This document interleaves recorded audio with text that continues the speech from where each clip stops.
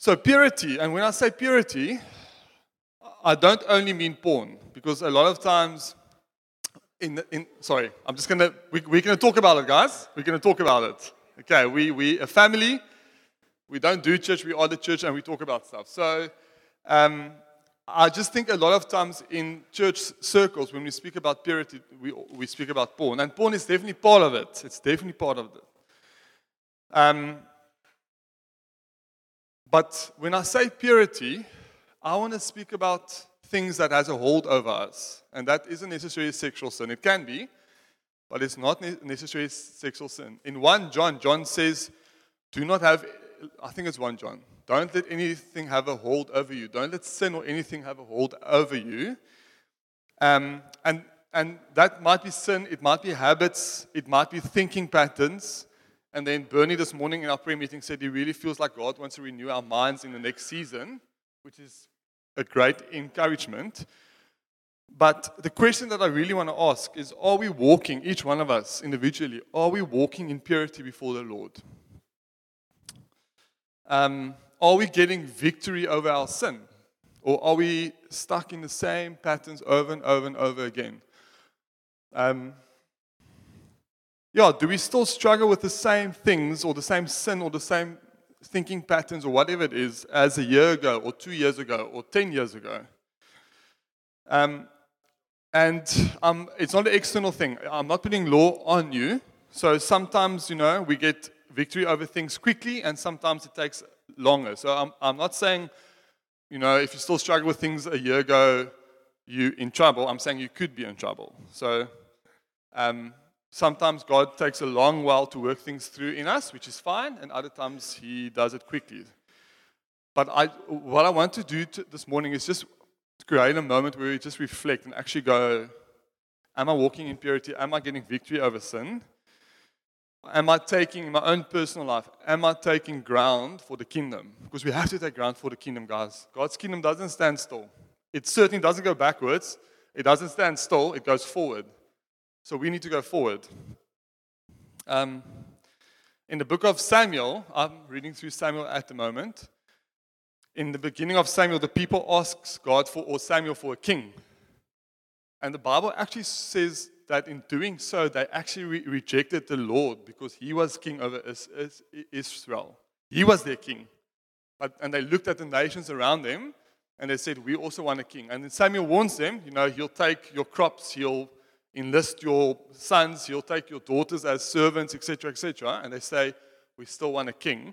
And they actually reject God, which is, that's actually quite scary. So the question I want to ask is, what sin are king in our lives? Where do we, in a sense, reject God as our king because something else is sitting on the throne, because there's other kings in our hearts?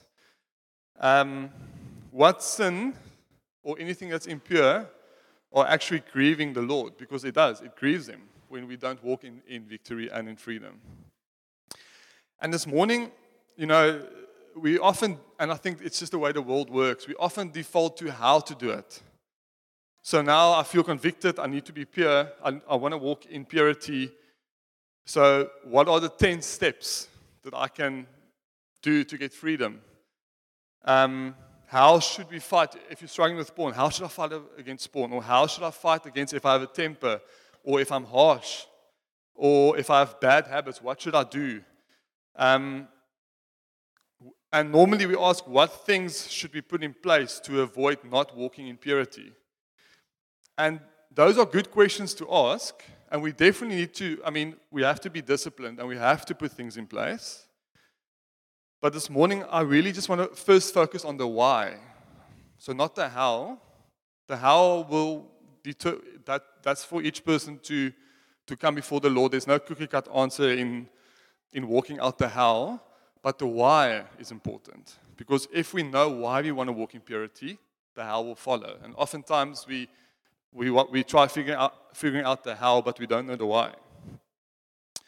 Because if we don't speak about the why we want to walk in purity, we quickly fall into the trap of behavior modification. So if I go to church on a Sunday, if I go to comm group on a Wednesday, if I serve, I'm a good Christian and I'm being discipled and I'm doing well. And those things aren't actually good indicators of health and of purity. And then we learn to say the right things, we learn to do the right things, but inside we're actually not getting victory, we're actually not walking in purity. One of the definitions, there's a lot. I mean, if you go Google behavior modification, jeepers, there's like studies and stuff like that. But one of the definitions is behavior modification is defined as the alteration of behavioral patterns through the use of such learning techniques, such as biofeedback and positive or negative reinforcement. More simply, and this was now speaking to parents, more simply, you can modify your child's behavior with positive consequences and negative consequences. And this is what we do with God, right? God convicts us of sin or of anything that's impure, and then we quickly try to build something around it so that we don't walk in purity, but actually we don't allow God to actually deal with the hard stuff. And we actually don't know the why. We're just trying to figure out the how. So we'll say, if you, I mean, to struggle with porn, guys, I do need to say this. It is dangerous, and I'm really trusting that God will break that in us. But if you do feel convicted, we'll do. I'm going to do this, and I'm going to do that, and I'm going to do this not to avoid watching porn. Or, you might be convicted, I'm not reading the Bible enough. So now you say, from tomorrow morning, I'm going to get up at 4 o'clock, and I'm going to spend 2 hours reading the Bible. And how long does that last? Maybe 2 or 3 days? Now, again, I'm not saying we don't need to have discipline. We need to exercise discipline. And we are called to deny our flesh and to follow Jesus. But I just want us to be careful that we don't just go through the motions. Because it's easy just to go through the motions. Or thinking that our behavior makes us pure or gives us victory. It helps, but it doesn't bring sustainable victory. Because the danger is we can become like the Pharisees. Now, the Pharisees, we often think of them as the bad guys, and they were the bad guys, but they had such a zealousy for God and for His church, right? They were church leaders. They knew the law by heart.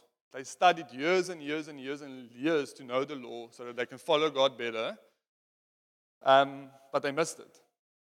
In Matthew 15, verse 8 to 9, Jesus speaks, this is in reference to the Pharisees. These people honor me with their lips, but their hearts is far from me. In vain do they worship me, teaching as doctrines the commandments of men. So Jesus was saying to them, they honor me with their lips, they say the right things, they do the right things, externally they look good, but their hearts are actually far from me. Now we need, we need the external, and we need self-discipline, and we need to put structures in place. But our hearts, like the why do we want to walk in purity, is much, much, much more important. The how is important, how to walk in purity, as it gives us boundaries and things we can keep in terms of keeping us safe. And it's not bad, but unless we answer the why we want to, it's not sustainable. So the question is, why should you want to walk in purity? And I really believe the word want is important. Do we actually want to walk in purity? If we are completely honest with ourselves, do we want to walk in purity, or are we actually satisfied with where we are and going through the same motions and externally just going through the hoops? And the why, I believe the why we want to walk in purity is actually, it has to do with the affections of our hearts. What are the affections of our hearts? What do we love? And I really believe if we can answer that, what are the affections of our hearts, our behavior will follow. I was reading a book recently, and the author was speaking about Jonathan Edwards, who was a phenomenal preacher. I can't remember when, 1800s, 1900s? 1800s. And he was accused that he did not make external deeds of love and justice his goal when preaching, rather than the affections of the heart. So people were saying, or accusing him of saying, you only preach about the affections of our hearts, and you don't actually preach about external deeds, like love and justice and giving yourselves and things like that. And the answer is that it does not make behavior his aim. It does make behavior his aim by aiming to transform the spring of behavior. And the spring of our behavior are our affections, the affections of our hearts. So Jonathan Edwards believed that if God changes the affections of people's hearts, their behavior will follow. And oftentimes we reverse that. We think if we change our behavior, our affections of our heart will follow. The spring or foundation of our behavior is the affection of our hearts. So what are the affections of our hearts this morning? Is it to walk in purity with God above anything else? If the affections of our hearts are right, behavior will follow. If the why we want to walk in purity of our hearts are right, then you would want to walk in purity and your behavior will follow. Now, what are the whys? What should be our whys? Why do I walk in purity? And this is something God's been speaking to me, and I've been so convicted. In Matthew 5, verse 8, blessed are the pure in heart, for they shall see God. Blessed are the pure in heart, for they shall see God. So the why, the question I want to ask is, do we want to see God? Do we want to see God daily in our walk with Him? Do we want to be able to host His presence? Do we want to keep in step with Him? Are our hearts burning within us to see Him? If we have a desire to see Him, we'll do everything we can to walk in purity. If your desire is, God, I want to see you, I want to know you, I want to walk with you, I want to experience your presence, you will do what you can to walk in purity. You'll make it happen. You'll get desperate. You'll get people around you. You'll get people to pray for you.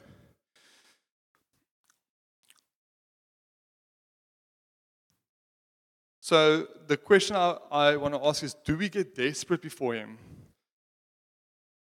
And if we are desperate to see Him, do we reach out to others to help us, to keep us accountable, to pray for us? Do we see God's face in the secret place, like our lives depend on it? Revelation 22, verse 1 to 4. I actually just wanted to read verse 4, but I thought it's such a beautiful picture. So the context of this is God is speaking to John about the new heaven and the new earth. Then the angel showed me the river of the water of life, bright as crystal. Just imagine this. Just use your imagination and just see this picture. Flowing from the throne of God and of the Lamb through the middle of the street of the city. Also on either side of the river, the tree of life with its 12 kinds of fruit, yielding its fruit each month. The leaves of the tree were the healing of the nations. No longer will there be anything accursed, but the throne of God and of the Lamb will be in it, and His servants will worship Him. And this, they will see His face. They will see His face, and His name will be on their foreheads. And that is what I want to focus on. They will see His face. Now, that's one day we're going to see His face. And isn't that the greatest motivator for us to walk in purity? Just thinking, God, I'm going to see you one day. I'm going to see you face to face. Your name will be on my forehead. And that should be the motivator, guys and girls.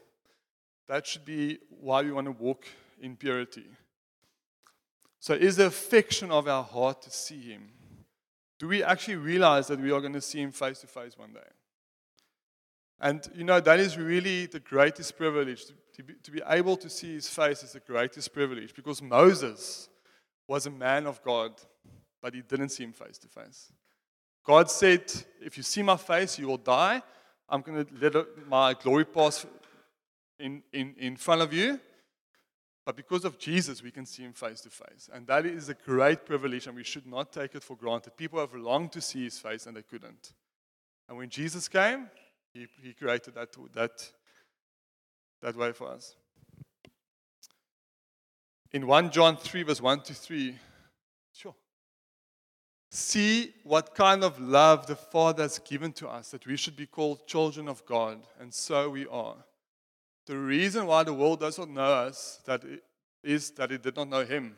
Beloved, we are God's children now, and what we will be has not yet appeared.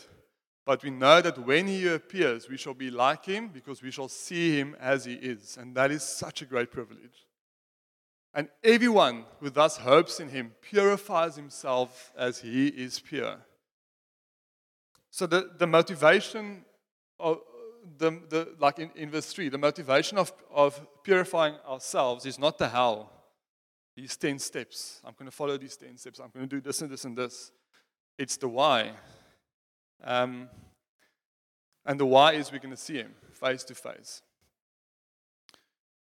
And I really believe, guys, so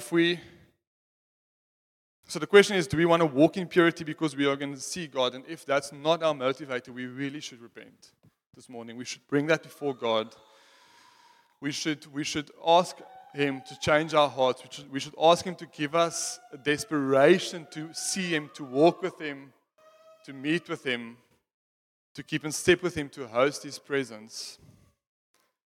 Matthew 13.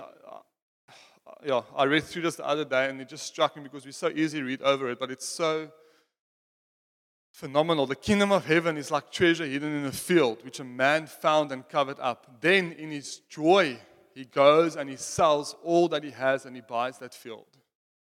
In his joy, God, it is a joy to see you face to face. It is a joy to know you, to walk with you. And I will sell and do, and I'll sell everything I have and do what I need to do to see you face to face. And that is the why. That is why we want to walk in purity. Again, the kingdom of heaven is like a merchant in search of fine pearls. You're doing great. Fine pearls. And when he found one of great value, he went away and sold everything he had and he bought it. Again, this thing of wanting to see God. He is the great pearl. He is the hidden treasure. And do we do what we can to find him, to see him face to face, to walk with him? And that is the why. I really have this urgency that we need to come before God and we actually need to repent that we are comfortable and happy with evil affections, because that's what it is. If you don't want to see God, it's of the devil and it's evil. And we need to repent, guys. We need to repent. Because we're actually saying we are happy to walk in sin and not in victory before him. It's God, I'm okay in walking in impurity before you. And that shouldn't be our heart, guys. We should go, God, I want to see you. I want to know you. I want to see you face to face. I want to walk with you. And I will do everything I can to walk in purity before you. The outcry of our hearts should be, I want to see you, God. I want to see you. I want to see you. I want to see you. So I really want us to, we don't do church. We don't go through the motions. We do what we feel God is telling us. So I would actually love to go through worship again. And I would love us to respond, guys. I would love us to respond. If there's conviction, if you need to repent, you bring that before God. The outcry of our heart should be, God, I want to see you. I want to see you face to face. I want to walk with you. I want to know you. I want to host your presence. And if that is the heart cry, your behavior will follow, and you'll do what you can to get purity. So as they get ready, can we just stand? Can we all stand? And just before we go into worship, I actually just want to read a psalm, and God has been speaking, the psalm to me for a while. And I want this to be our response. It's Psalm 63. Oh God, you are my God. Earnestly I seek you. And I want to ask, you need to ask yourself, is this my heart? My soul thirsts for you. My flesh faints for you, as in a dry and weary land where there is no water. So I have looked upon you in the sanctuary, beholding your power and your glory. We can behold his power and his glory. Because your steadfast love is better than life, my lips will praise you. I will bless you as long as I live. In your name I will lift up my hands. My soul will be satisfied as with fat and rich food, and my mouth will praise you with joyful lips. When I remember you upon my bed and meditate on you in the watches of the night. For you have been my help, and in the shadow of your wings I sing for joy. My soul clings to you, your right hand upholds me. But those who seek to destroy my life shall go down in the depths of the earth. They shall be given over to the power of the sword. They shall be a portion for jackals. Can you just go back, please? Just want to read verse 9. I really believe, verse 9, those things who seek to destroy my life shall go down. And I really believe prophetically for us, that's impurity.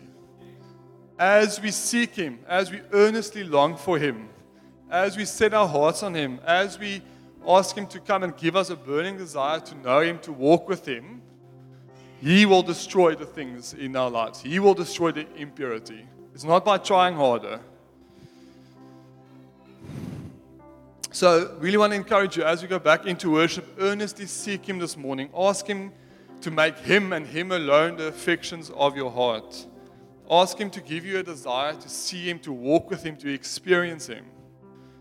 And I really have faith that God wants to do this. I really have faith that God wants to do this in us. Now is not a time to be comfortable. Now it's a time to give yourselves, to ask that God will change the affections of your heart.